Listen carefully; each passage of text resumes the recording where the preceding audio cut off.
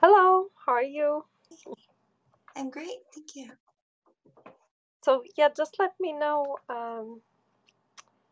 Well, I make you moderator. I hope it's not too distracting when you get updates who wants to raise their hand. So when you see your colleague, you can just click on their profile picture or on the profile picture and then invite to speak, or let me just know who it is, and then I'll do that. Okay, sounds good. We'll wait a few minutes and then, I'll introduce Sure. you, and then I just don't have a bio from your colleague. Um, Oh, she's an associate professor at University of Pennsylvania.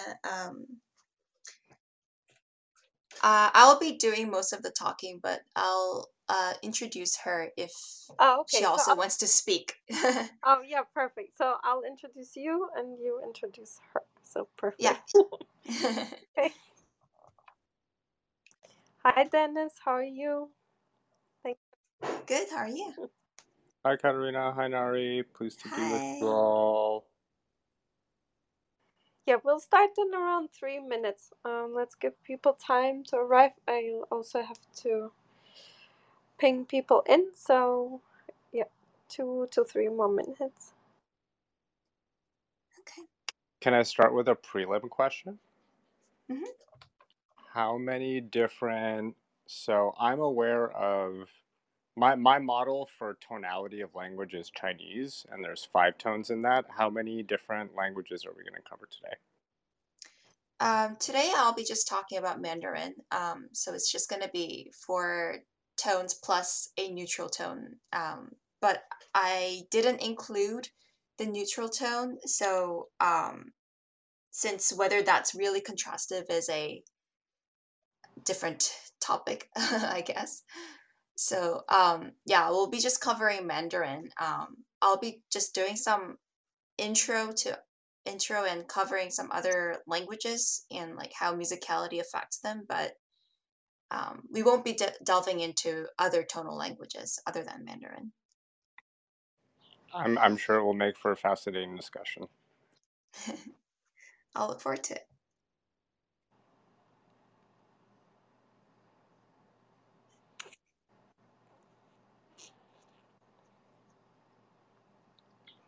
I can ask another sort of background question. Is Mandarin a language that you're fluent in? I'm not a speaker of Mandarin.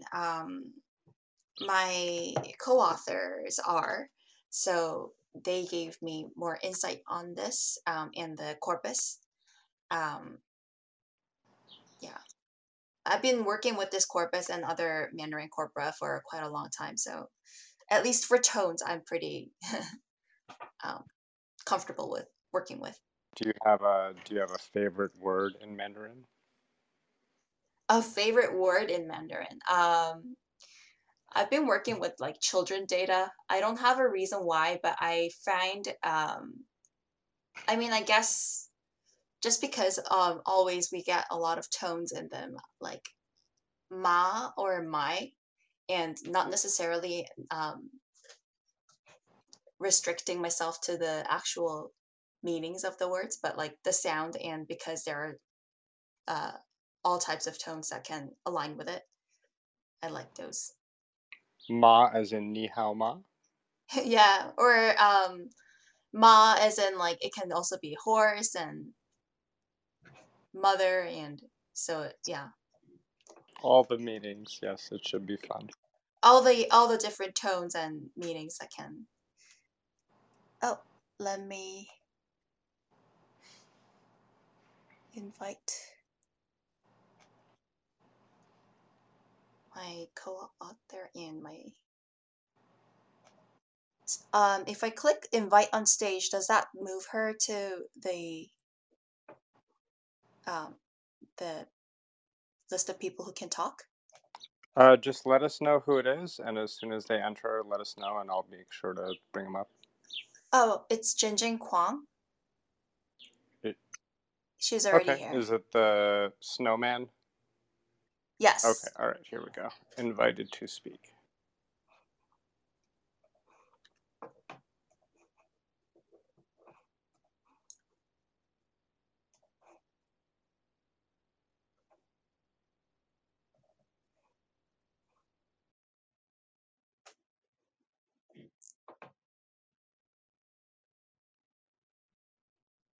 Perhaps she's away from keyboard. She has an Okay. invite.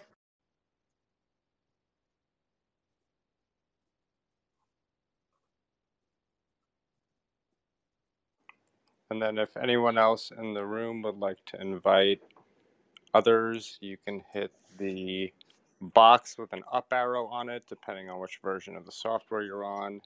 And you can invite people from there. You can share on Clubhouse or your other social media. You can copy a link and direct message it to people. Please go ahead if you want to do that right now.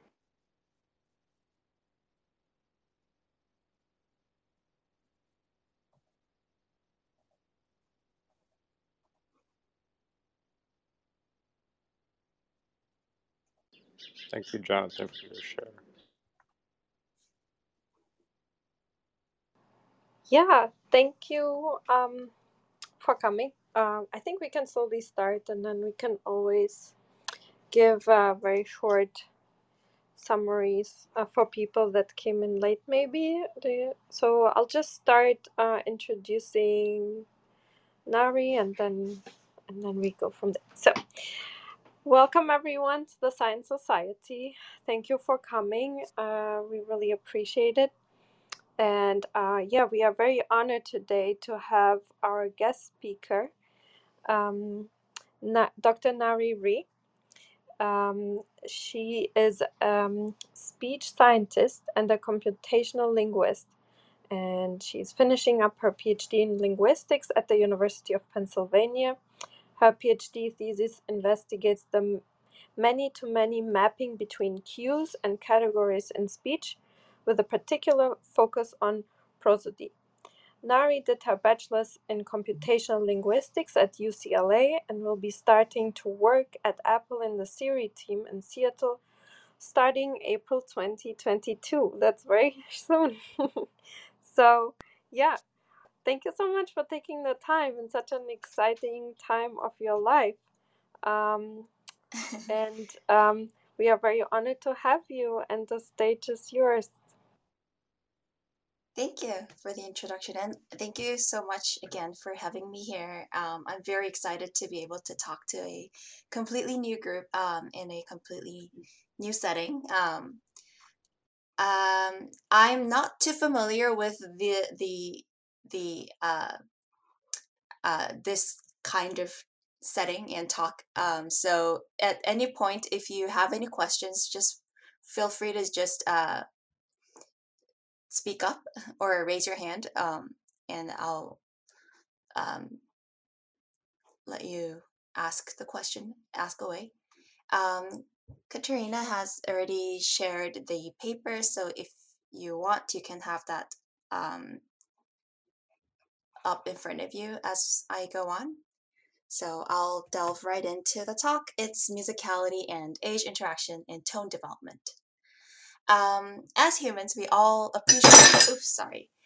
We all appreciate some form of music, right? Music has always been part of our lives, dating back all the way to our early ancestors, like 40,000 years back, who made like rhythmic instruments using bone pipes. Today, we still enjoy music, whether or not you actively listen to music. From childhood, our mothers or fathers would have sung lullabies for us when we were babies. And there's always background music in the Netflix shows that you watch. So we all have music all around us, but our sensitivity to the musical components are different. Some individuals are more talented at music, while others can be tone deaf. And others can also take music lessons and become better at it. The term musicality that we'll be using throughout this talk refers to an individual's cognitive capability for music, shaped by both innate aptitude and musical training. At one end of the spectrum of musicality are the individuals with congenital amusia, a neurogenetic disorder that affects the processing of musical cues. These congenitally amusic population make up about 4% of the general population. At the other end are perhaps those with absolute pitch, the rare ability to label musical notes of a given sound without external reference. While most people fall in neither the most advantaged nor the disadvantaged portion of the musicality spectrum, individuals' musical processing abilities can also improve with musical training and exposure. Among various music-related cues associated with the term musicality, the pitch processing aspect of musicality has particularly received attention from language researchers such as myself and my colleagues, in how the advantages or deficiencies in pitch processing skills transfer to the linguistic perception and production of pitch cues. So the question that people have been asking is, what effect would musicality have on the perception and production of pitch cues used in languages? Many researchers studying both first and second language acquisition have shown that individuals with higher musicality have some advantage in language learning. Today, we'll focus on the effect of musicality on the development and use of people's native languages, so first language acquisition only.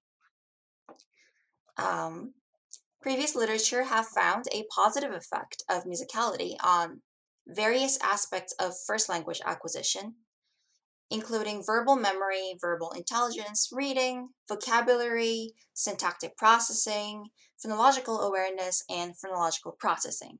So a lot of things, many aspects of language show some positive correlation with musicality. But out of all, the effect was strongest and the most direct on the processing of prosody, because prosody is the suprasegmental element of speech, including tone, intonation, stress, accent, rhythm, emotion, that are communicated over different phonetic cues such as pitch, the length of sounds, and the loudness or the voice quality of the sounds. And such cues are exactly the cues that that musicality is associated with, and the tests of musicality would assess. Okay, so being fluent in a language means two parts. You can listen and perceive and process all the cues of the language, and you can produce the utterances in the language. Let's start with production. Regarding the effect of musicality on speech production, scholars have found that regardless of their musicality, adult native speakers of a language can produce the prosodic phrasal F0 contours of global rises, like questions, and falls, like in statements. Furthermore, speakers of lexical tone languages, such as Mandarin or Cantonese, also have no problem in producing the lexical tones, which involve a very local and fast manipulation of vocal pitch. So in short, it seems that there is a positive effect of there is no positive effect of musicality in producing native prosodic cues in the adults. On the other hand, though, regarding the effect of musicality on prosodic perception, scholars have found that there is indeed some effect. In fact, adults with musical experience were better than non-musicians at detecting manipulations of the pitch of the final words in the sentences. A similar effect has been found for German, Canadian French, English, where listeners with amusia were worse than non-amusics, so typical population, at discriminating statements from questions on the basis of the sentence final intonation contours. Musicality also influences lexical tone perception. Native speakers of Mandarin and Cantonese with lower musicality are less accurate than the controls in their tonal discrimination, and they also show reduced categorical perception of tones. So the boundary of the tones perceived were less steep and less distinct for the non-musicians, or the lower musicality group. So since production has no association with musicality, but perception does, there seems to be an asymmetry in the effect of musicality. Now, but this was all for the adults. What about for children? Studies have shown that prosodic development starts very early, but recent work has also found that development of adult-like prosody is not complete even in early adolescence. Can musicality boost the development? While there are fewer studies on children, there were a few studies on French and Portuguese-speaking children on their ability to perceive pitch differences in prosody or in the phrasal intonational contours. Just like the adults, the studies found that musician children were better at detecting the small differences in pitch in prosody. And to my knowledge, there are even fewer studies on the effect of musicality on the production side, so the production of prosody for children. But one study on Dutch learning 4 to 10-year-olds have found that higher musicality is indeed positively correlated with a more adult-like prosodic realization of focus marking, and this correlation became weaker at older ages. But for tonal languages, to my knowledge, there are no studies investigating how the native tone language development is affected by musicality. Hence, our study is to fill this gap, at least from the production side of things. So is there any musicality advantage on the production of tones for native tone language learning children?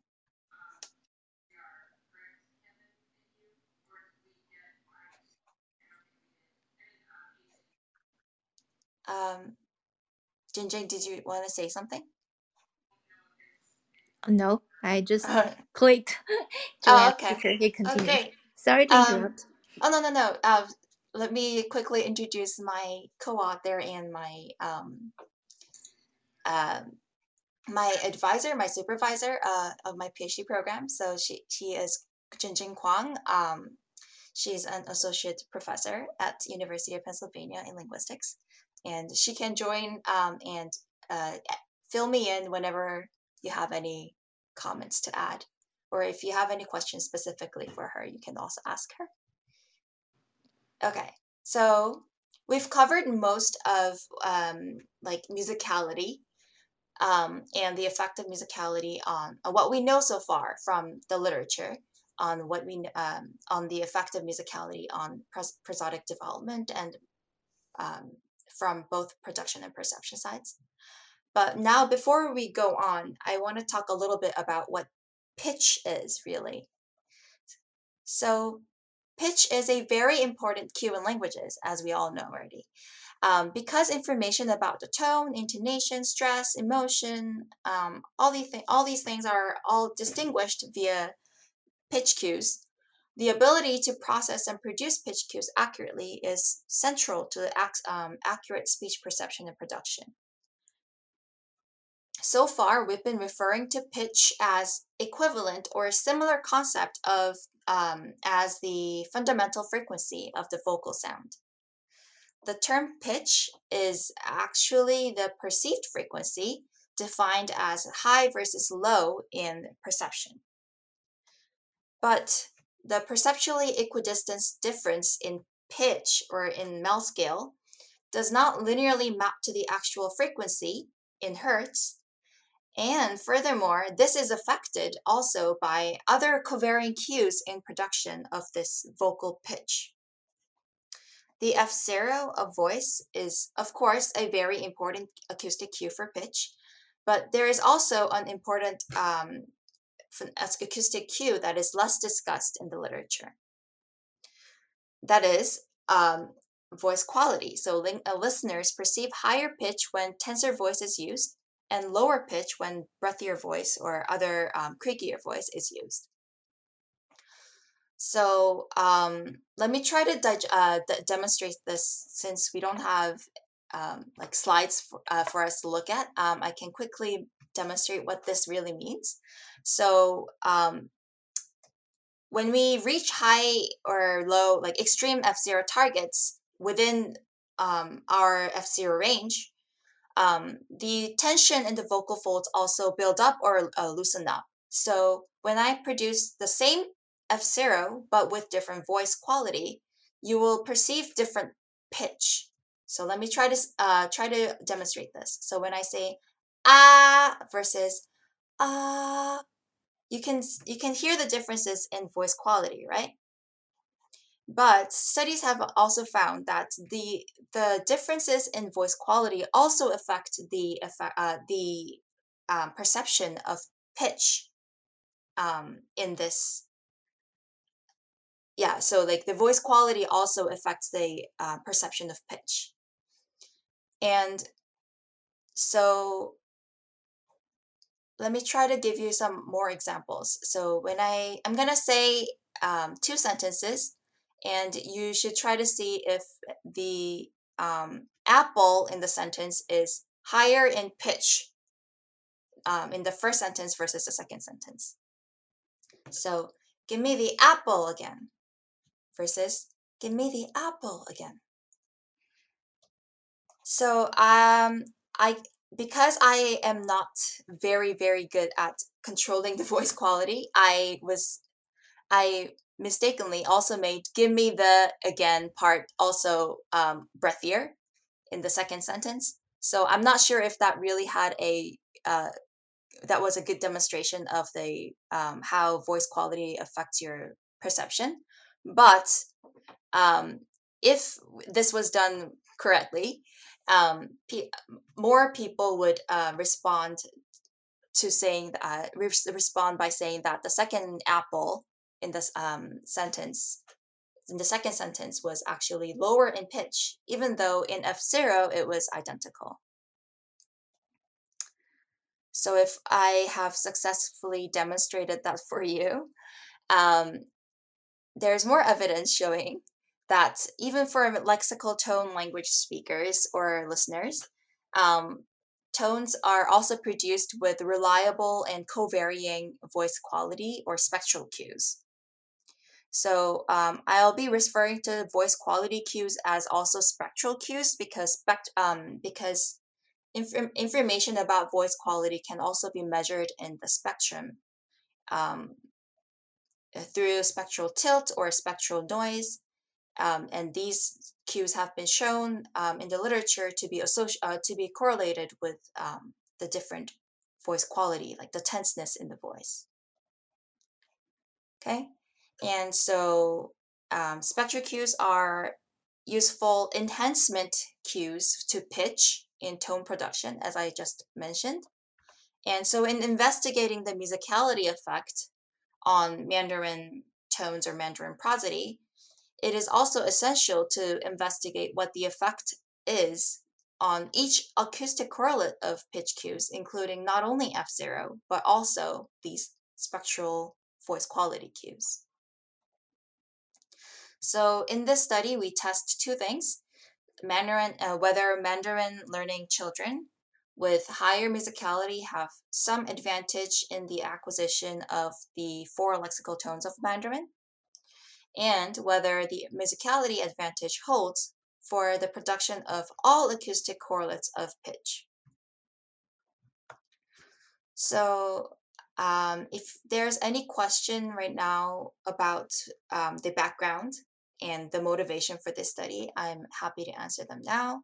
Otherwise, we'll delve in right into the methods. I do have a kind of a basic question, I guess. What is the difference between pitch and frequency? You also mentioned the fundamental frequency, and so if you can distinguish, yeah, great, thank you. Sure. So the fundamental frequency, so frequency as in like the hertz, the number of cycles in the in a given period, like how many cycles of the same sorry, let me try to rephrase that. so the frequency of a sound is how many cycles of the same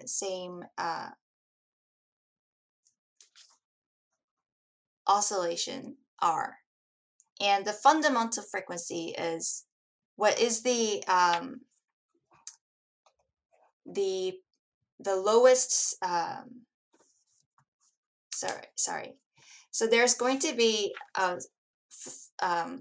in vocal pitch, or in usually when we listen to sounds, it's actually going to be a complex sound. It has multiple components, and this is because it's a complex sound, it has multiple frequencies that are involved. But the fundamental frequency is the lowest frequency of the complex sound that we listen to. So when I say whether that if that's like, for example, 120 hertz, that is when that is the fundamental frequency that we're talking about. Yes.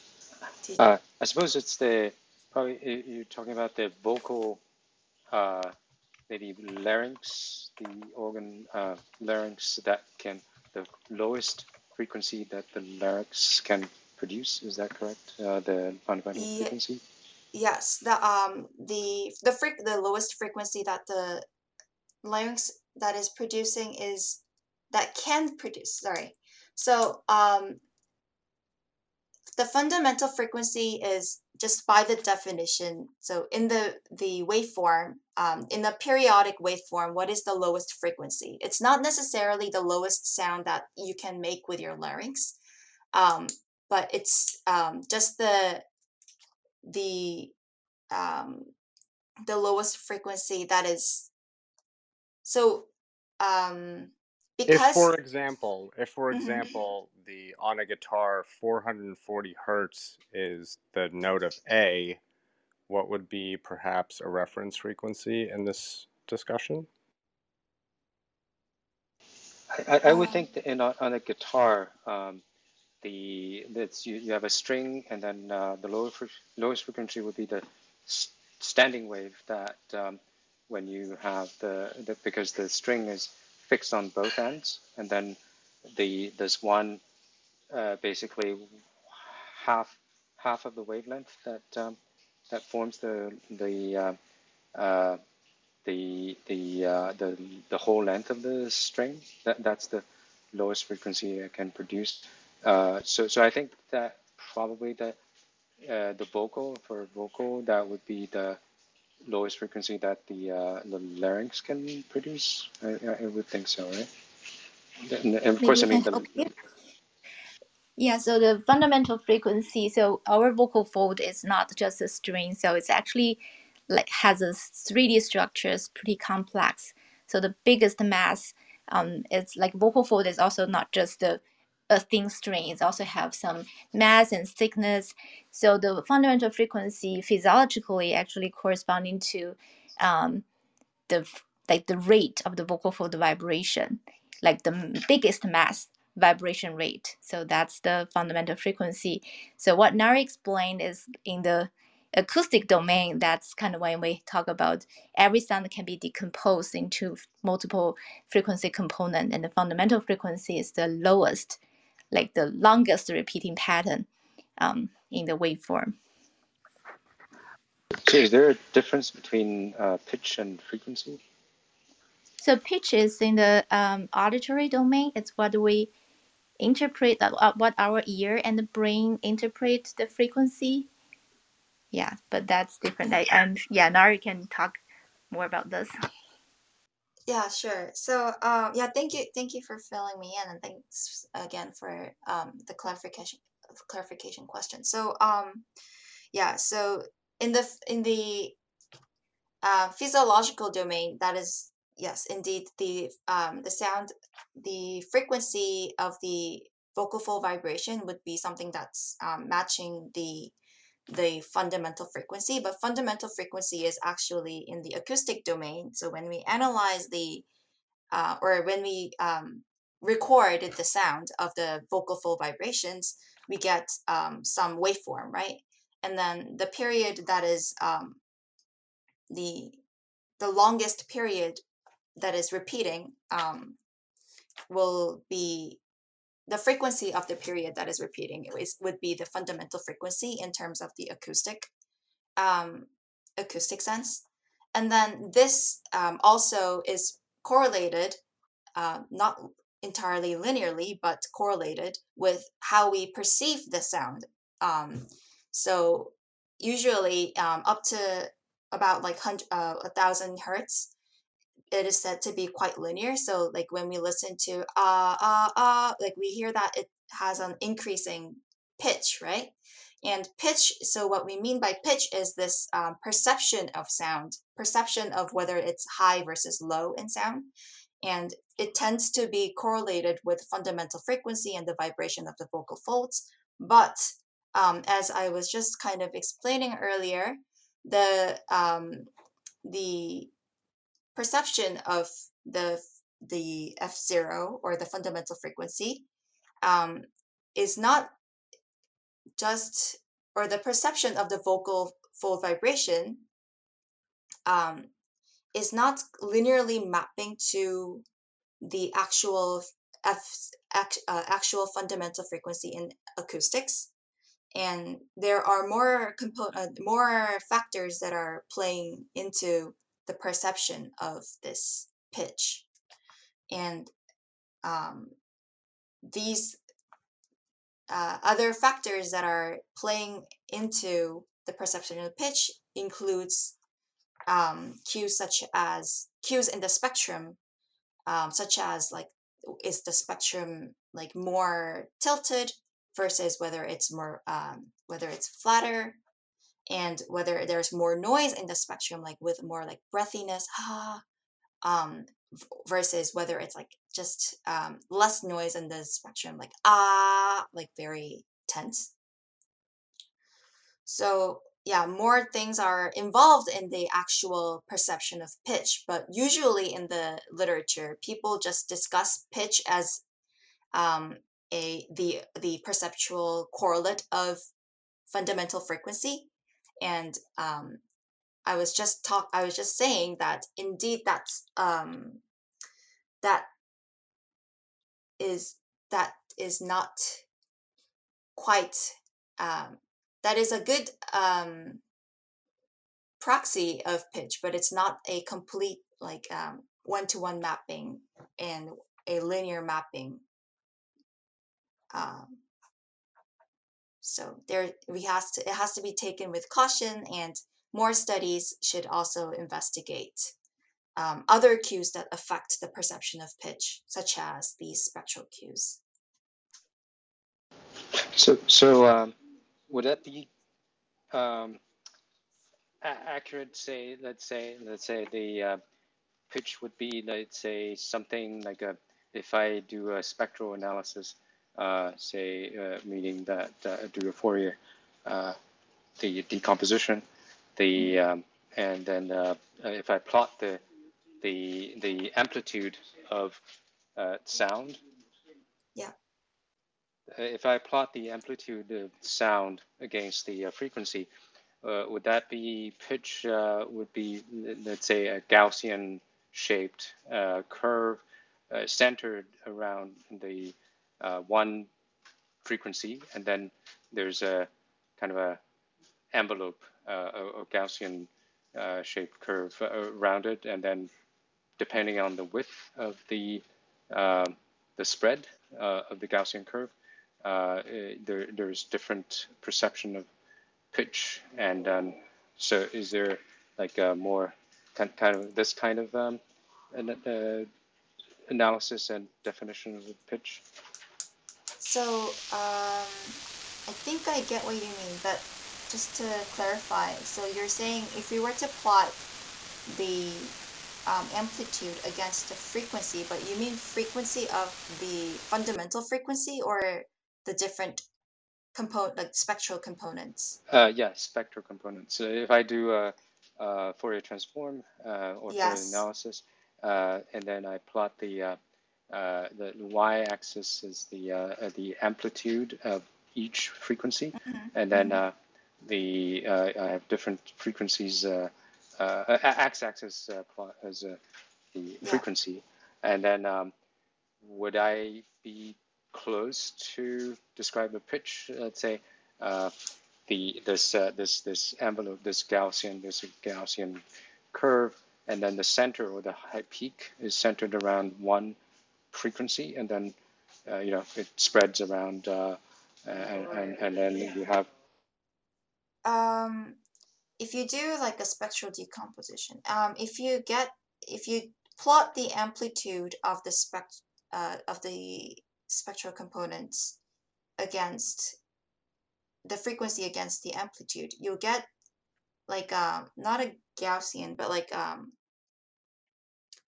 a if because if that's like a vocal sound, vocal fold vibration, you'll get like a slightly falling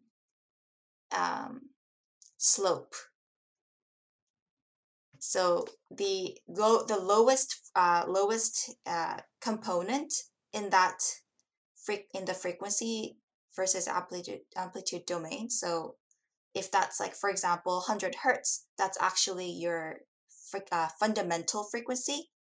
And then at each harmonic, like the multiple of that fundamental frequency, you will get some amplitude, and that's going to be your harmonics, and you'll get some amplitude at those. But the fundamental frequency is usually also the loudest, so it'll be the highest, and then it'll like fall, and get closer to zero when it reaches like a very high frequency, like at, for example, like 10,000 hertz, there'll be very low amplitude. I see. So would you say, let's say, with the same plot, would you basically you're saying it's like an exponential decay with the highest frequency at the lowest, I mean, highest amplitude at the lowest frequency, and then decay as the frequency increases as an integer multiple of the fundamental frequency, right? Yeah, that's approximately right. So it's the first harmonic, the fundamental frequency isn't necessarily always the loudest, but it is usually around there. That has the loudest, the highest amplitude, and and then it just becomes like a decay, and the rate of decay is the spectral tilt that I've been talking about. And so a breathy sound like a ha sound will tend to have a faster decay, versus a ah, like a tense sound, would have a pretty flat slope, like or at least a not as steep spectral tilt. And so that's where you get the voice quality information from the spectrum. So you're saying that basically, however you produce the sound, however it's high pitch or low pitch, the fundamental frequency always has the highest amplitude. It's only the house decay. If it decays faster, then you perceive the sound as lower pitched, and then if it decays slower, you perceive the sound as as of higher pitch. Is that correct? So for the same fundamental frequency, if it's higher, if it has steeper spectral tilt, then it'll be perceived as usually lower in pitch than tenser sounds with a flat spectral tilt. But if the fundamental frequency changes, then of course the perception of pitch will be primarily be controlled by the fundamental frequency. So if that goes up, then the perception of pitch will also go up. But then for the same frequency, if it's breathier versus tenser, or has steeper spectral tilt versus not as steep, then you'll get a different perception of pitch, is what I was saying. I see. So maybe the fundamental frequency you can change by, let's say, muscle controlling the larynx. Yeah. Okay. Yes. Yeah, and then the size of the vibrational area. Is that correct? Yeah. And then by changing like the voice of the vocal tract, like other parts of your vocal tract, or by the how much air you're allowing through during your vocal fold vibration, you will get a different spectral information, and that's also very different voice quality. Okay. Yeah. I guess also the mouth, the space, the volume of the mouth, and then the wall of the mouth. Yeah. How that vibrates as well, I guess, right? Yeah. So like if we were to divide the source, like the vocal fold part, and then the filter, the vocal tract part, so like through the mouth, and the the vocal, like further down in your mouth, there's like a area where it can also resonate, right?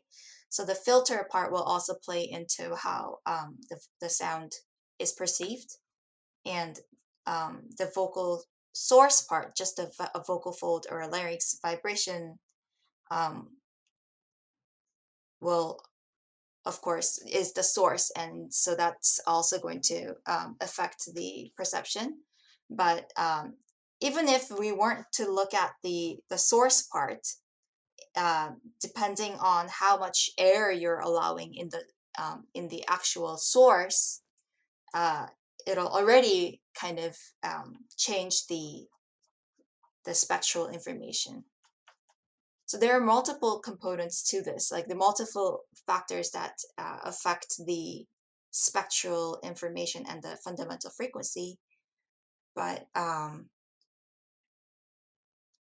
that's exactly, I guess, like what we were saying, is that we should pay attention to all these factors, or at least some of the factors that are known to affect the perception of pitch. So if I scale up the magnitude just by a constant scale, and but the distribution is all have the similar shape, does that also affect the perception of pitch?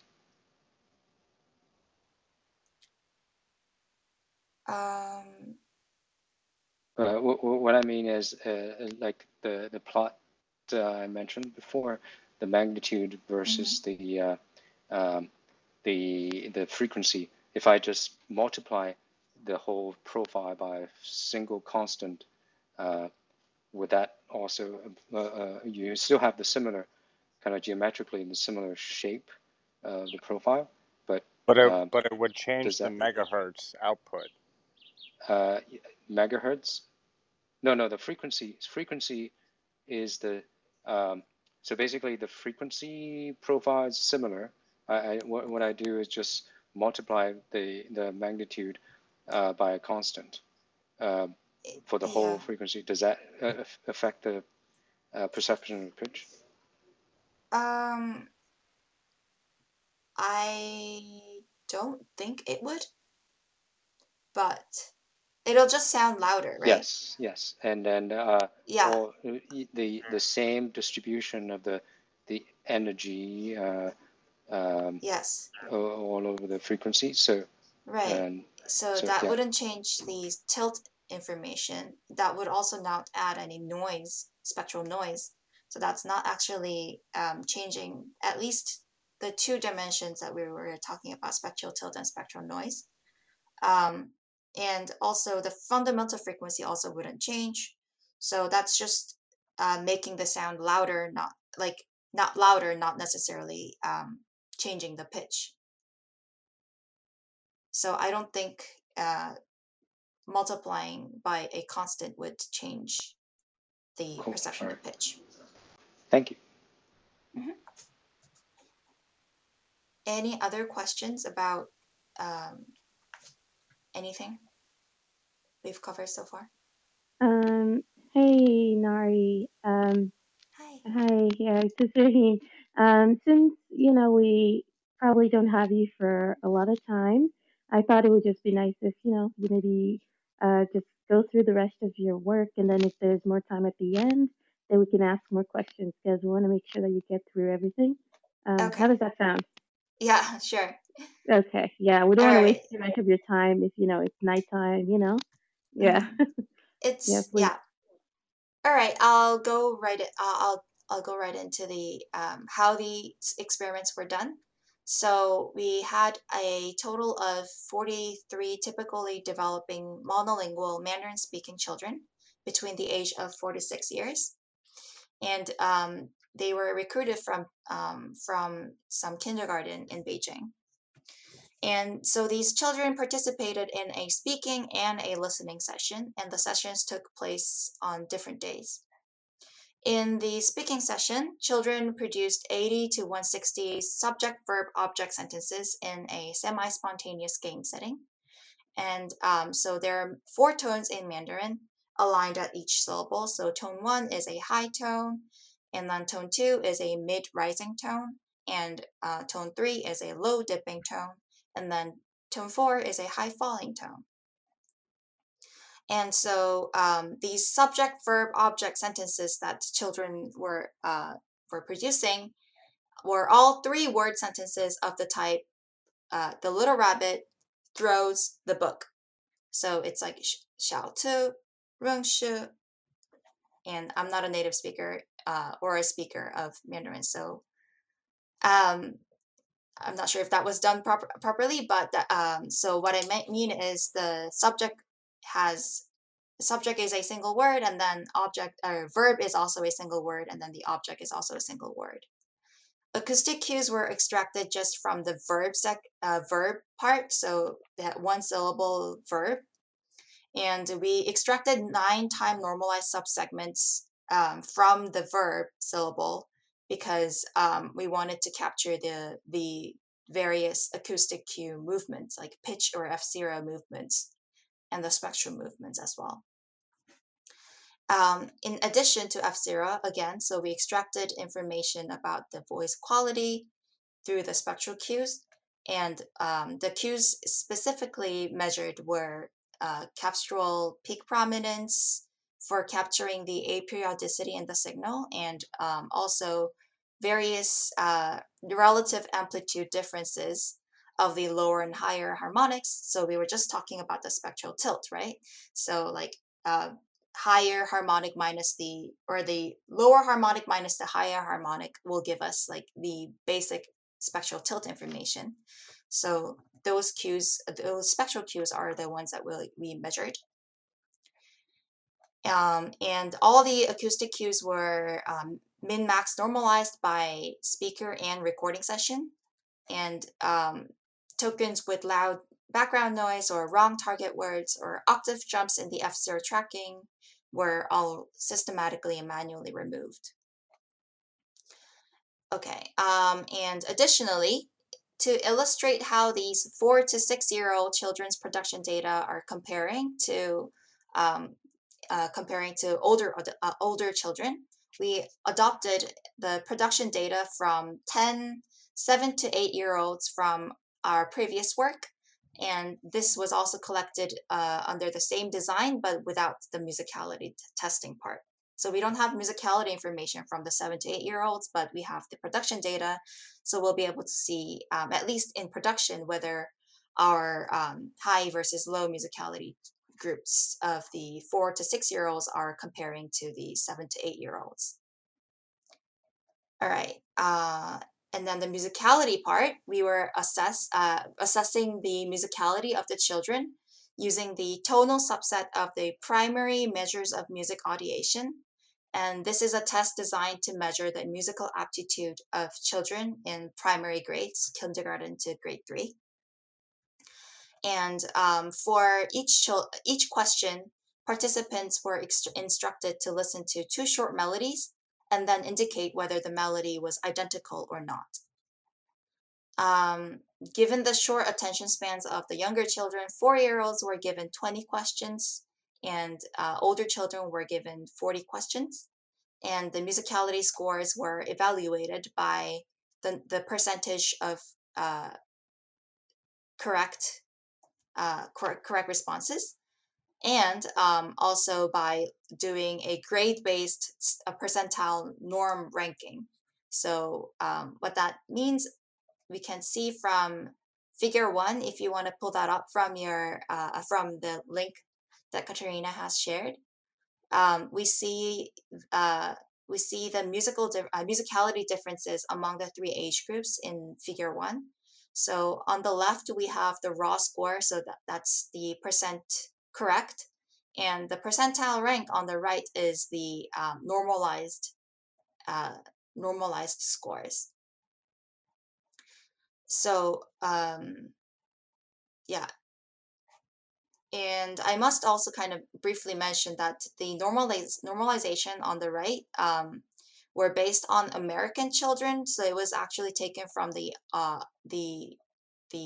testing set. It already provides some normalization for us, so that was used. And so there is some caveat in doing this normalization, since these are Mandarin speaking participants and we're normalizing them by the musicality of American children. So there might be some like environmental different their experience or language experience would have some difference effect on the musicality, maybe.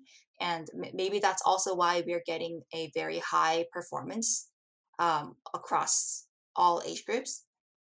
But regardless of what that tells us, the raw scores, when we look at them, we see that the musicality is increasing. And so the 4-year-olds are the worst in terms of their performance on the musicality test. The 6-year-olds are the best.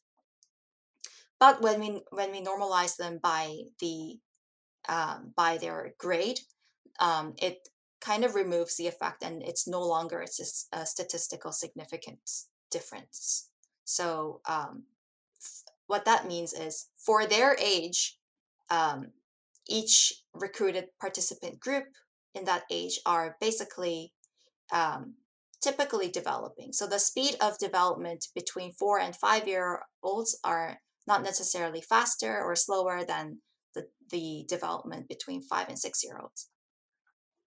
So from this we learn that the musicality is indeed increasing, but the rate of the musicality development is pretty typical in our recruited participants.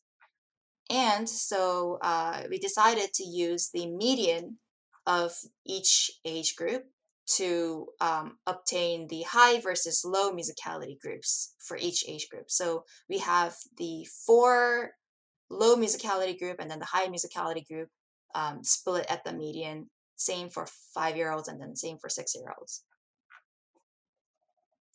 And this was done to employ automatic classification of tones on their production data to quantify the tonal contrastivity. So how contrastive are the tones in their production? So like how distinct is tone 1 from tone 4, tone 1 from tone 2, tone 2 from tone 3, on and on. So this is a pretty I guess new methodology to use in at least this area, so like linguistics. So automatic classification was specifically chosen because it is very useful in assessing how well a given set of cues could be used to identify the class categories.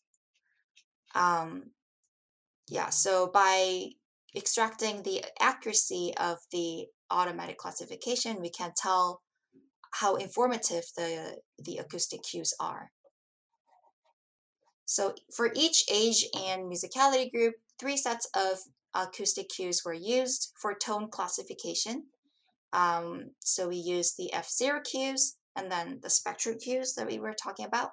And then finally, both F0 and spectral cues, which is to investigate how the cues were integrated in manifesting the tonal contrast.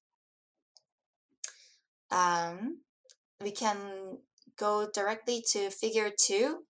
So we also wanted to verify the results across different assumptions about the linearity and the organization of the multidimensional acoustic space. So we tried 3 different classification algorithms as well. Linear discriminant analysis on the left, LDA, support vector machine on the right, SVM, and then random forest in the middle. And I must also tell you that we did classification with a 10-fold cross-validation split with 100 trials. What that means is we used 90% of the data for testing or training, and then 10% for testing. And the testing and training process was repeated 100 times with different splits or different samples from the data. And the accuracy score that we're reporting here is thus a pretty valid and generalizable accuracy, and because it has been cross-validated. Okay, so let's go to interpreting the results. So if you see figure 2, we'll see that in red solid lines, we see the accuracy from using F0 cues in LDA with using LDA random forest or a support vector machine. But let's not talk too much about how the algorithms were different, because if we just look at it, we see that the results are actually quite similar. It seems that the different classification algorithms did not necessarily give us different results. So let's just, because it has the highest accuracy, let's just look at the SVM results. So if we follow the red line in the SVM plot, we see that the 4 low musicality group and then the 4 high musicality group has a very steep difference, has a very big difference in accuracy when using F0 cues. And then between 5L, the 5 low musicality, and then 5 high musicality groups, the difference is a little bit smaller, but it's still, there is a big, at least some difference. And then between the 6 low musicality and then 6 high musicality group, it's pretty flat. There's only a very small difference. So what that tells us is, and all of this is still worse than the 7 to 8 year old accuracy using F0 cues. So what that tells us is that for F0 cues at least, the effect of musicality is stronger in the in the younger kids. So in the 4-year-olds, it's pretty big. 5-year-olds, it's maybe a little bit weaker, but it's still there. But the 6-year-olds, by the age of 6, it just kind of becomes much smaller. It just subsides. Okay, so that was for F0 cues. Now let's look at spectral cues. When we look at spectral cues, it seems that the accuracy is just generally very low. Spectral cues are not the primary cue of tones either, so it is not too surprising to see that the accuracy is lower. But we do see that the pattern is overall quite similar to the F0 cues. It seems that the musicality effect is there only in the younger kids. And then finally, at the age of 7 to 8, it just becomes much better. But now the actual interesting part comes when we look at F0 plus spectral cues.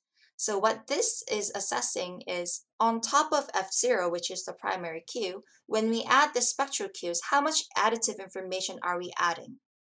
And how much does it help in classifying or identifying the tones? And so that is the blue line, the blue dotted line. And when we look at the 4-year-olds, we see that it's actually quite parallel to the F Syracuse, and it's not necessarily even better than F Syracuse. But for the 5-year-olds, we see that it's actually it's pretty similar. It's also a little bit lower for the 5 low musicality group. But then for the 6-year-olds, we see that there is not much musicality effect, but it also goes well beyond the accuracy from just using F Syracuse, right? So that could kind of hint at us that, oh, now the spectral cues are becoming actually additive, and it's actually giving us more information about the tones. And that's regardless of musicality. So I went through this pretty quickly, but that's basically the results of our study. So for F Syracuse, we see that the effect of musicality is indeed there is an advantage with musicality for only the younger kids, so 4 and 5-year-olds. But for this, by the age of 6, it seems that the effect of musicality on the production of F Syracuse is pretty weak, or very minimal. It's almost like hardly there.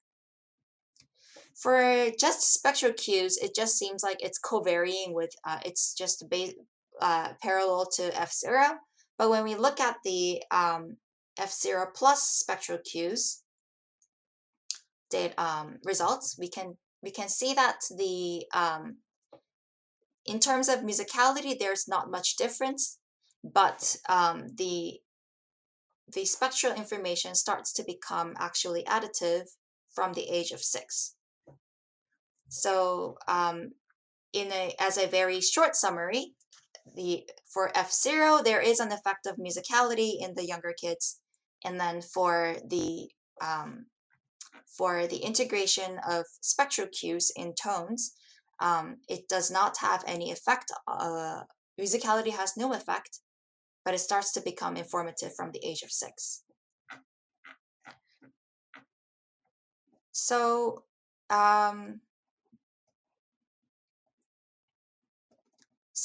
the lack of musicality advantage that we see in the 6-year-olds in our data kind of resonates with the findings of previous research that I mentioned on Dutch focus marking for Dutch children. So for in this study, the older kids also had a weaker association between prosodic realization of focus and musicality.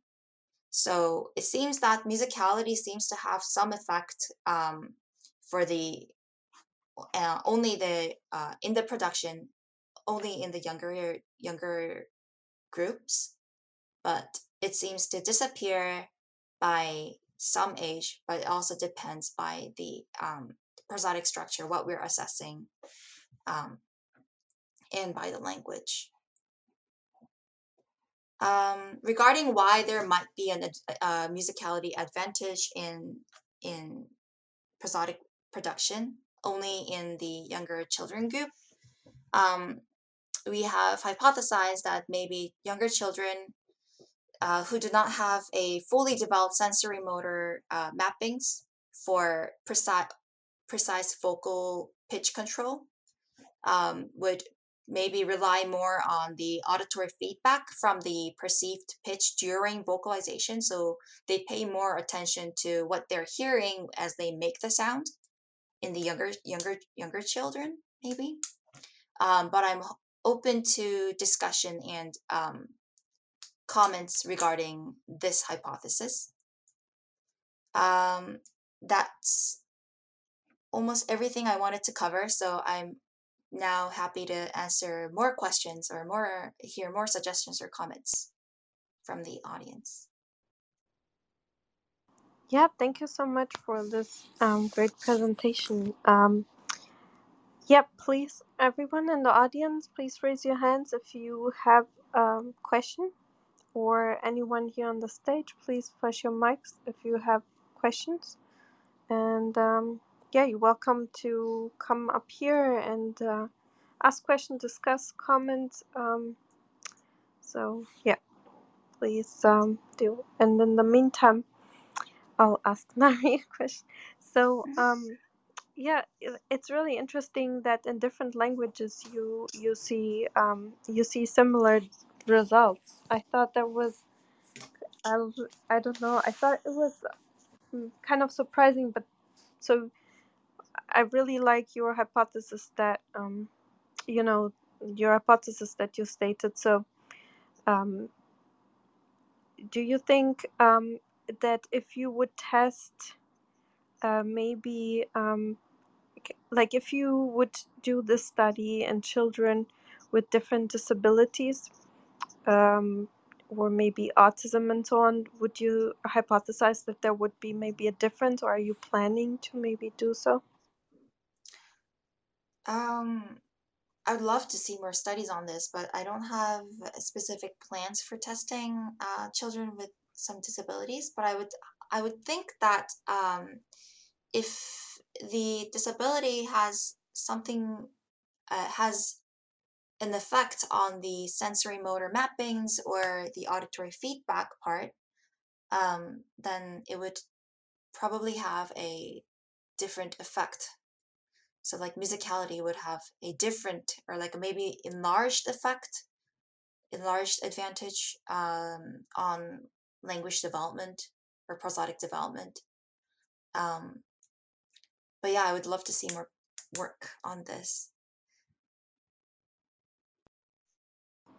Yeah, because I was thinking because music therapy is I Mm-hmm. think nowadays such a big part in like autism and attention deficit disorder. I think that would be really interesting to study it the same way you did it.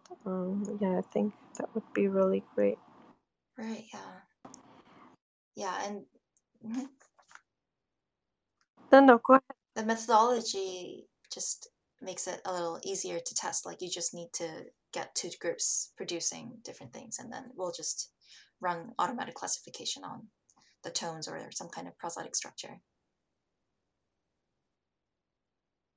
So yeah, Yeah, if yeah, it would anyone be. wants to do it. Mhm. Yeah, exactly.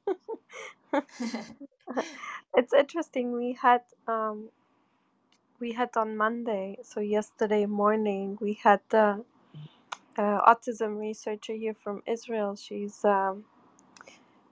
did like she's like the director of this institute, and she made basically this diagnosis framework that you can assess already under 1 year old kids if they have high risk factor for autism. Oh, So I thought, yeah, maybe that would be interesting to bring you two together, or that she will read your paper and then maybe use that in her clinic. That would be interesting. oh wow, 1 year old. Yeah, Not for 1 year even old. younger. Yeah, she continues treat, like they treat then, but they saw that the sooner you can basically see the risk factor, like the better it will be long term. Right, So. right, yeah.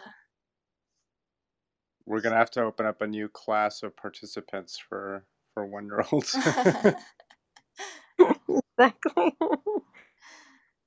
No, that will be difficult, but very, very interesting. All right, I had a quick question. So, if I heard you right, it seemed that the people in the 7 to 8-year-old category versus the 4 to 6-year-old category had a better performance. Mm-hmm. Is that right? Yes. And so, the first thing that comes to mind for me is that their brains are more developed. Is that, I know we're completely speculating here, but what do you think about that? Right. Like we would also want to see if musicality has an effect in the 7 to 8 year olds, but I would assume from the trend that we're seeing here, it'll probably have a very minimal or no effect, and that is probably because exactly what we were saying, brain development, language development. Most of the parts that we're testing here are probably nearly complete, and so we'll actually see something like a ceiling effect by the age of 7 to 8.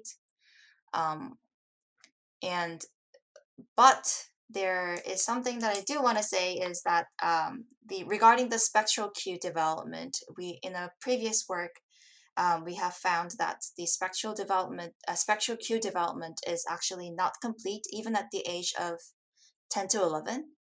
So yeah, so on top of 7 to 8, we had 10 to 11, and in that work we found that the spectral cues were actually not fully adult-like by then. So the development is not complete at this age, 7 to 8 or 10 to 11, but as you were saying, I think maybe because they have probably a more developed mapping between the sounds and the either in the language, so like actual production and language mapping, or in actually controlling the vocal folds independent of language. There will be multiple factors regarding like what part of brain development that is, but it seems that by the age of 7 to 8, they do have a pretty good near ceiling effect. So the returns diminish basically as you get older. Is that what I'm hearing? The return of musicality is they do diminish as they get older. Yes, but what we would really want to test is actually getting like so when we look at figure 1, we see that the performance on the musicality test, it just gets better and better, and it's already like beyond 90 at the point of age 6. And there will be more musicality tests available for older kids, but what we really want to test is if we get like A music children and A music children who are A music at the age of 4 and at the age of 10 to 11, whether musicality has any versus those who are not A music. If there's still no effect of musicality at the age of 7 to 8 or 10 to 11, we'll probably be able to say that, oh, musicality effect is diminishing by age. But what I'm saying is, as I mentioned in like the beginning of the talk, the A music population is quite small. It's like 4% of the general population, people say. So it's probably possible that we won't get, when we just recruit participants, they might not be all the way to all the way A music. So yeah, it'll be good to have like a broader spectrum of musicality every time we test this. But at least from the typically developing group that we got, it seems that the effect is diminishing. Could we just define A music in case people were not aware of the definition? Oh, A music meaning they are tone deaf and they are not able to perceive differences in pitch. And studies have found that amusia does affect the at least the perception of prosodic cues as well. And for the adults, though, it seems that the production part is pretty intact, regardless of whether they're amusic or not. But at what point the effect of amusia on prosodic production disappears is still remains to be studied. It's just interesting that you mentioned that amusical participants were 4%, given that, you know, on a standard distribution, it'd be 1.5% on the edges. I think it's just by the definition of like where the cutoff is, really.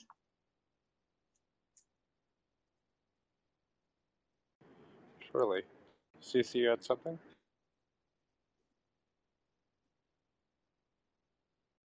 Oh, I think she's speaking. I'm We sorry, can't I'm not hear a you. scientist.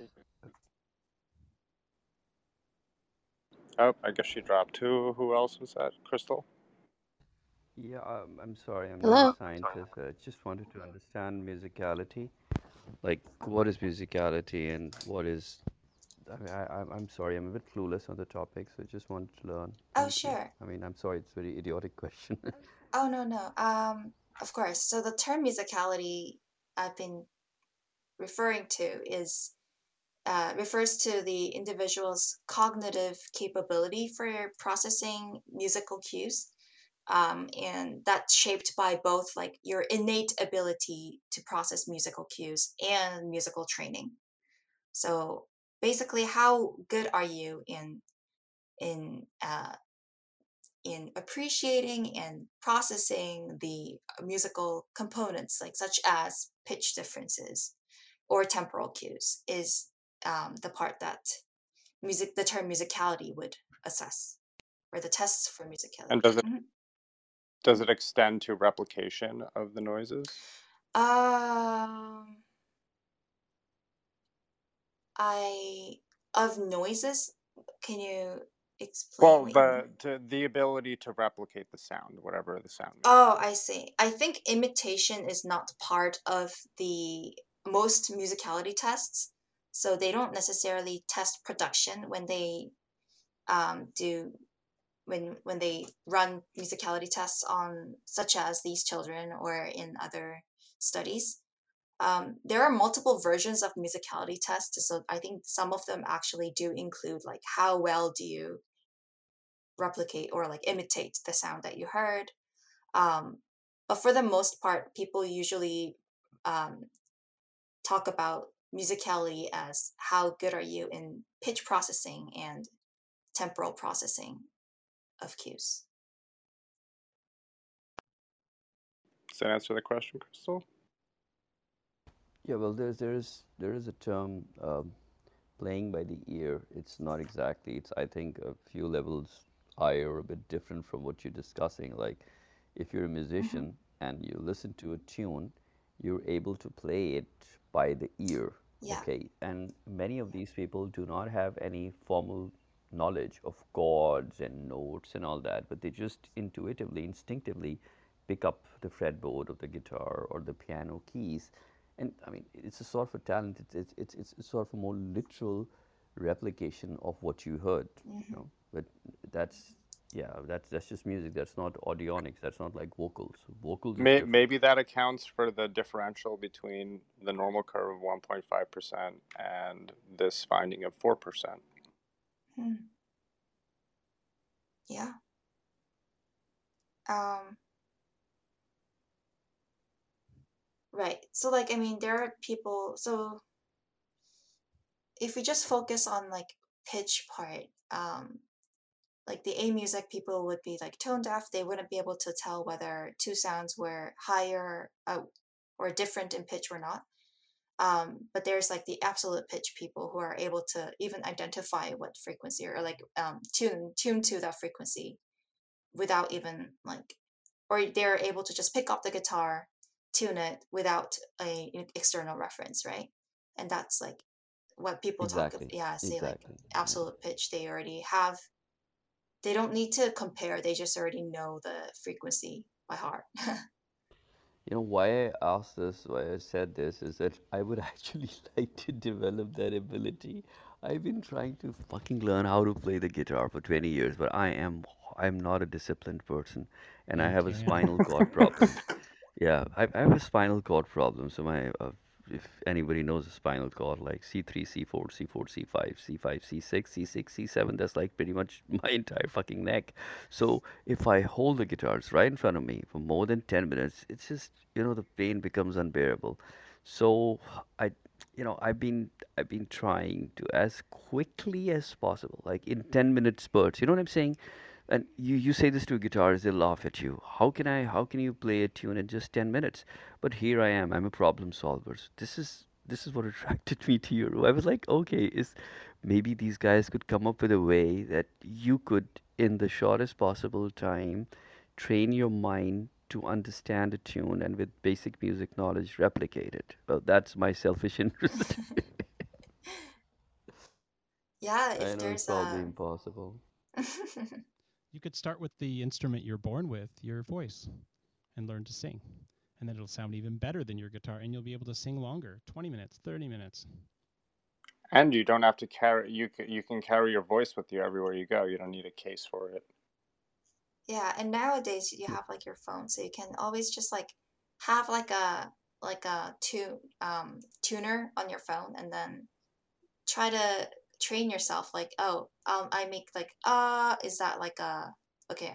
I'm not an absolute pitch person, so I don't know what that note actually was, but you can like guess and then train yourself. Like, oh, that was actually an A, but I thought it was a C or something like that. That's a good idea. Yeah, I can practice it, but I don't have a good voice. I can wake the dead up, or maybe kill those alive with my voice.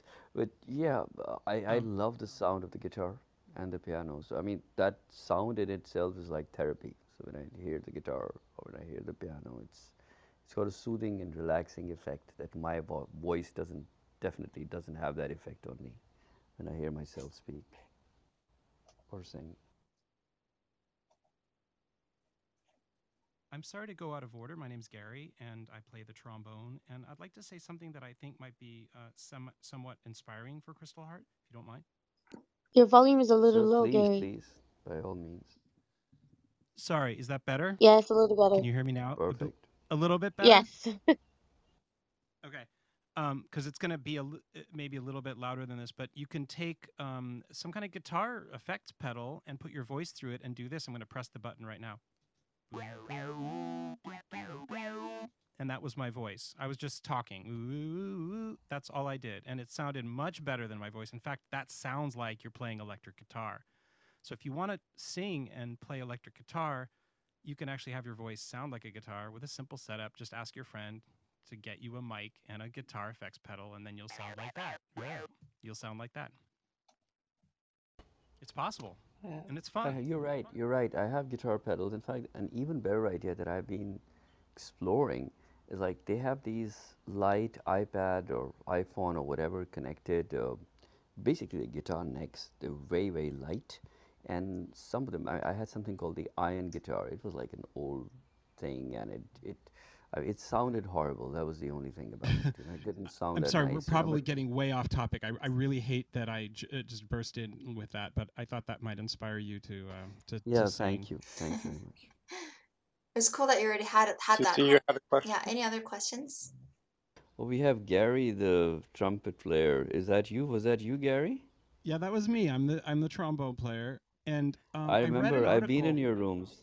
Oh, I've cool. been Yeah, in yeah, your I rooms. know, I Your know. mother Thank was you there. Your so much. mother was there. I remember. Exactly. Yeah. Hey, Wow. Yeah. I You're one of the Nari best. and the experts, Katarina and Nari. I do have a question because I read an article many, many years ago, and I was blown away by the article. I remember the feeling of eating breakfast at a hotel and picking up the newspaper, and there was an article about learning music improves your linguistic ability, and that if you're a student of music, piano, singing, whatever, you're listening to music, you're playing music, reproducing music, learning by ear, learning by reading the music, whatever you're doing, it improves your linguistic ability. I'm like, what?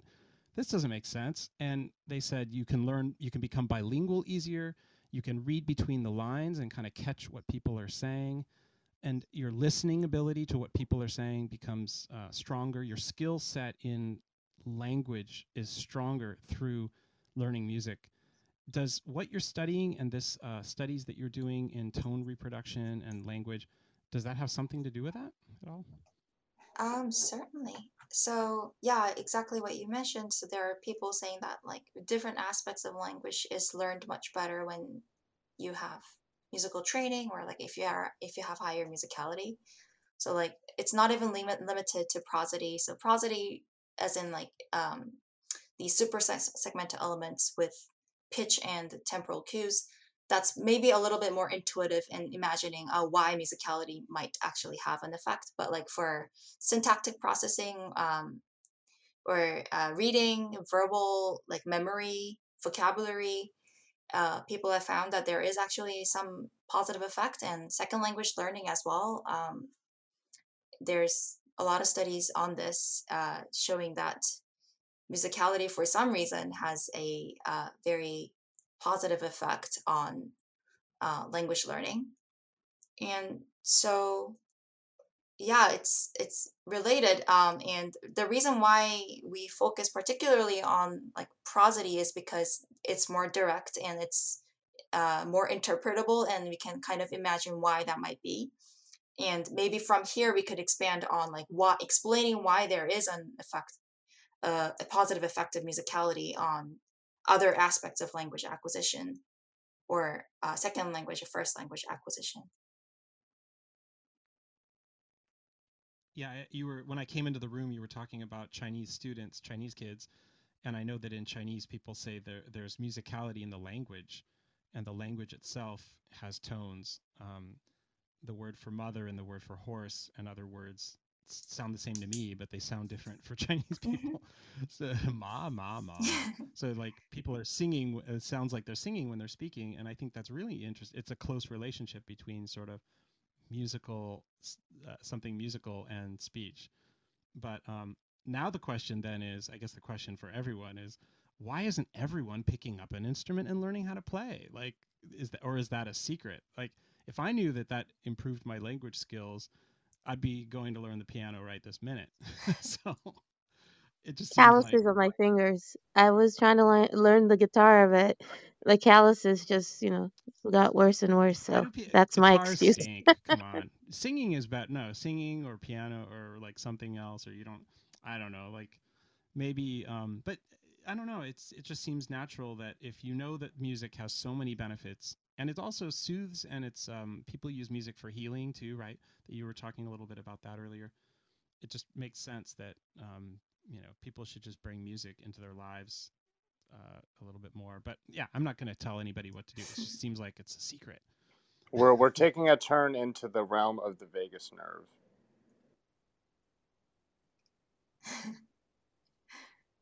I don't. Right. What is the Yeah, vagus we nerve? I'm totally sorry. are.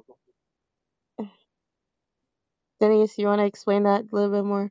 Sure. So the vagus nerve is a nerve that runs from your brain down through at least your stomach, and there are internal and external vagus nerve stimulators, which are um, lawful to sell per the FDA in the United States. And what they do is they generate a megahertz tone. I don't know what they are, what those tones are, but via that mechanism, internal or external stimulation, you can increase what is called vagal tone. And people who have a better vagal tone, tend to have better health, as far as I understand. That's kind of a loose correlation. I'm not going to really qualify that. But the point is that if you are a singer, or you play an instrument, the drums, a sitting drum, whether you're sitting at the drum set like a hairband or something, or a guitar, singing, anything, that is an internal and external vagus stimulation. So that could, that's interesting interplay between biology and external forces. That is interesting. I dig it. Yeah, that is definitely quite interesting. Nari, I wanted to check in with you on time because it's, coming to half past the hour, just to see how much more time you have with us, or, just let us know. If there are any other burning questions, I'm happy to, or any suggestions or comments. I'm not running short on anything, so Okay, all right. Just wanted to make sure. yeah, thanks though.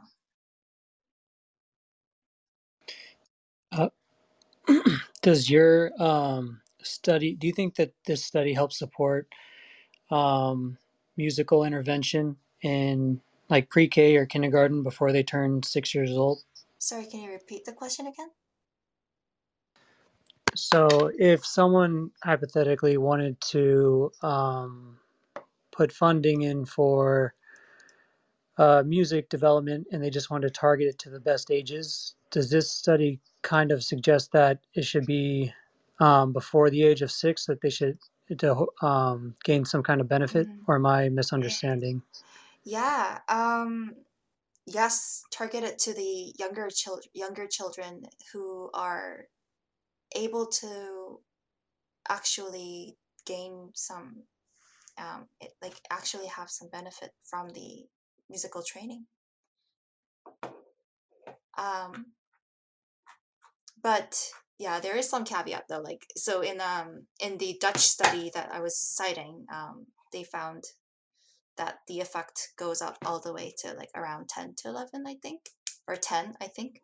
But for our study, it seems that it's for at least for tone learning, it's before 6 that has some musicality advantage.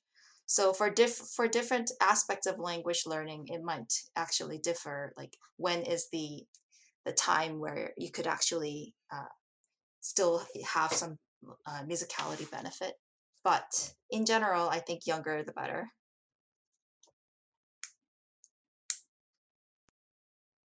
Cool. Thank you very much. Thanks for the suggestion. Hey Frank, how are you? Do you have a question? Hi, Katerina. Thanks, and Dennis for inviting me up. Sorry, I'm late to the excellent presentation discussion here today. Just quickly from the probably not educated from the previous discussion might have been asked. So this study has been focusing on one language. How about other cross like cultural, like English and other? Some languages probably have different pitches or tonality. I mean, probably this has been discussed. Sorry for repeating it. No problem. Yeah, so for Mandarin, which is a tonal language, there is some musicality advantage at the before the age of 6.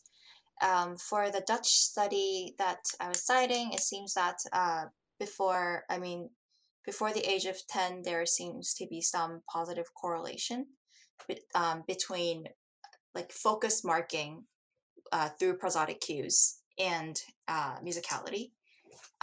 There are some studies in perception in the speech perception side showing that at the age of 8, for example, in French or Portuguese speaking children, there is a positive correlation between their musical training and their ability to detect pitch differences in sentences.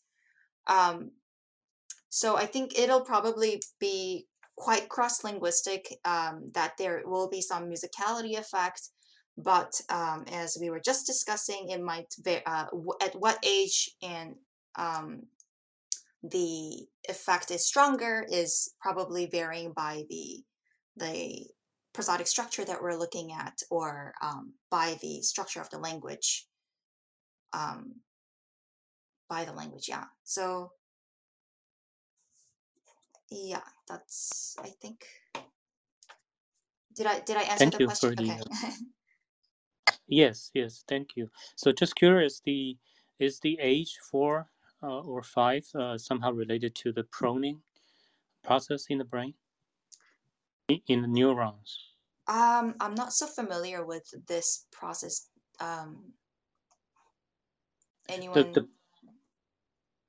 I think Katerina will be an expert on that. I think we had this earlier discussion with Paul King on the newborn, the brain of newborn has the most redundancy in their neuron capability, and then to the age 4, I believe, is the hit the the the the high point of the the pruning starts to take place until some age of 18 or 20. I don't remember the exact, but you can look it up, I think.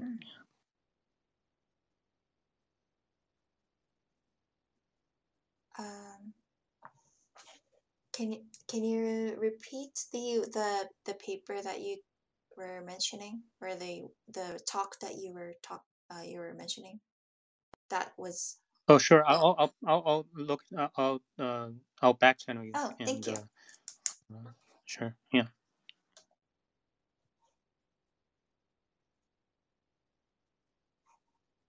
And then, is there any reference point for English, given that it does not rely so heavily on tonality? For English, in the speech perception, there was a study on British English for the adults, showing that for that musicality or a music population were almost almost as good as the non-A music population in their imitation of sentence prosody, sentence intonation. I don't think there were any on children, but I might be wrong.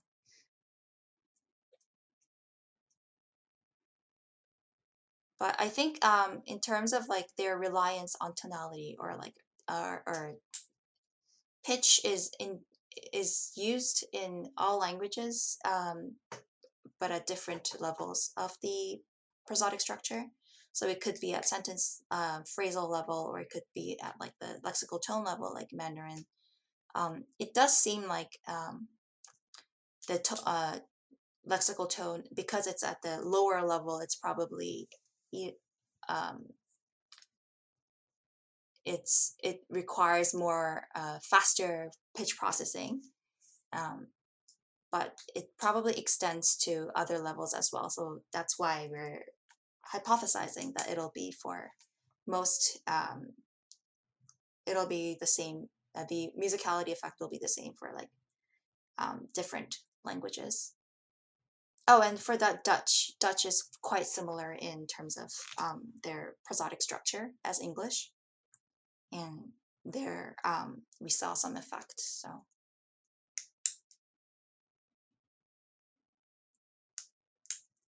any other questions? Yeah. If you have any other questions in the audience, please let us know.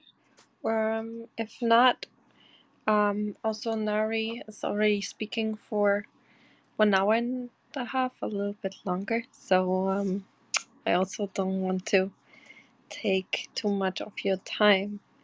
But yeah, I think your work is so interesting, and you're starting your new job in April, so that's also exciting. so so yeah, maybe I don't know if you will be allowed to share any updates on your research, but you're always welcome back to come here to Science Society. And also thank you, Jian Jing. I hope I said your name right, Professor. Thank you for coming and supporting. Maybe we can arrange another date again if you would like, with some research updates or future research. Yeah, I'm glad to be here. It's very interesting society, very stimulating discussion. Thank you. Yeah, thank you. Yeah, we have almost every day a guest speaker during the week. So yeah, if you're interested to hear about all kinds of different science current research updates, please come back and follow the club. We have tomorrow Dr. Kukuchi, who will talk about the experiments they did in the lab, and to show how cells eat. And then Dr. Cunningham from Oxford, he will come to talk about a white dwarf accreting planetary material. So he's a physicist. And then we'll have Dr. Priyadarshini about suppressing genes across generations. And on Saturday, how mitochondria act as lenses in cone cells. So yeah, we cover all kinds of topics, and the discussions are pretty interesting because people are from very different backgrounds.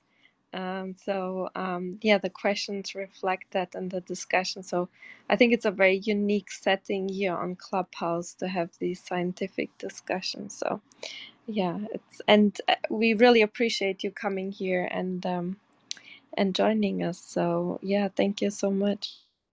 Thank you. It was Yeah. great to be able to talk to a new audience, and I see like alerts about your society. I'm already following, and there seems to be very exciting talks. So join in whenever I have time. Oh, thank you. I think I saw you the other day, but I think it was Yeah, kind I was there. it was more spontaneous topic. We try to make like some days that we just have like roundtable discussion about a topic or a paper that we read. I see. Yeah, I think when you were there, that was kind of a room like that. So yeah. Great. So yeah, thank you everyone for coming, and yeah, Katerina, just please. quickly, Yeah, I'll just go ahead. mention the reference. Neri, I see you have a party hat, so that means you're new. So if you can, follow me so that I can back channel the links. So far for the pruning, one direct link is Wikipedia. It's actually synaptic pruning. That's the keyword. And there are actually Google turns out there's, the answer probably is positive, affirmative. The pruning is definitely important in the process of early learning of language and music. So there are two links. If you're interested, I can also share with you. Yeah. Thank you. Thank you. Yeah. Great. Yeah, Thanks. thank you, Frank. So Gary said he was so kind to offer to close the room with some music since it was research about musicality. So I hope. How could I not offer a little musicality for a research dissertation here from soon-to-be Professor Dr. Nori on music? So just 10 or 15 seconds before you close the room, just give me the cue when you're ready to close the room, and I'll play a little bit. That's so perfect. Thank you so much. Yeah, that's the beauty of Clubhouse. We get like all kinds of people that are kind and nice. And yeah, and congratulations to, soon to be finished your dissertation. I know it's a stressful time. So congratulations. Thank you. Yeah, definitely. Congratulations on that. So Syria, she's also finishing soon her thesis. So, you both are having an exciting time in your life. Saturday is my day.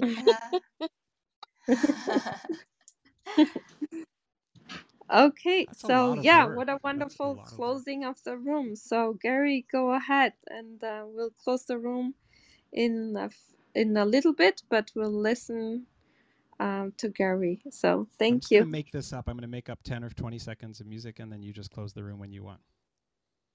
Okay, perfect.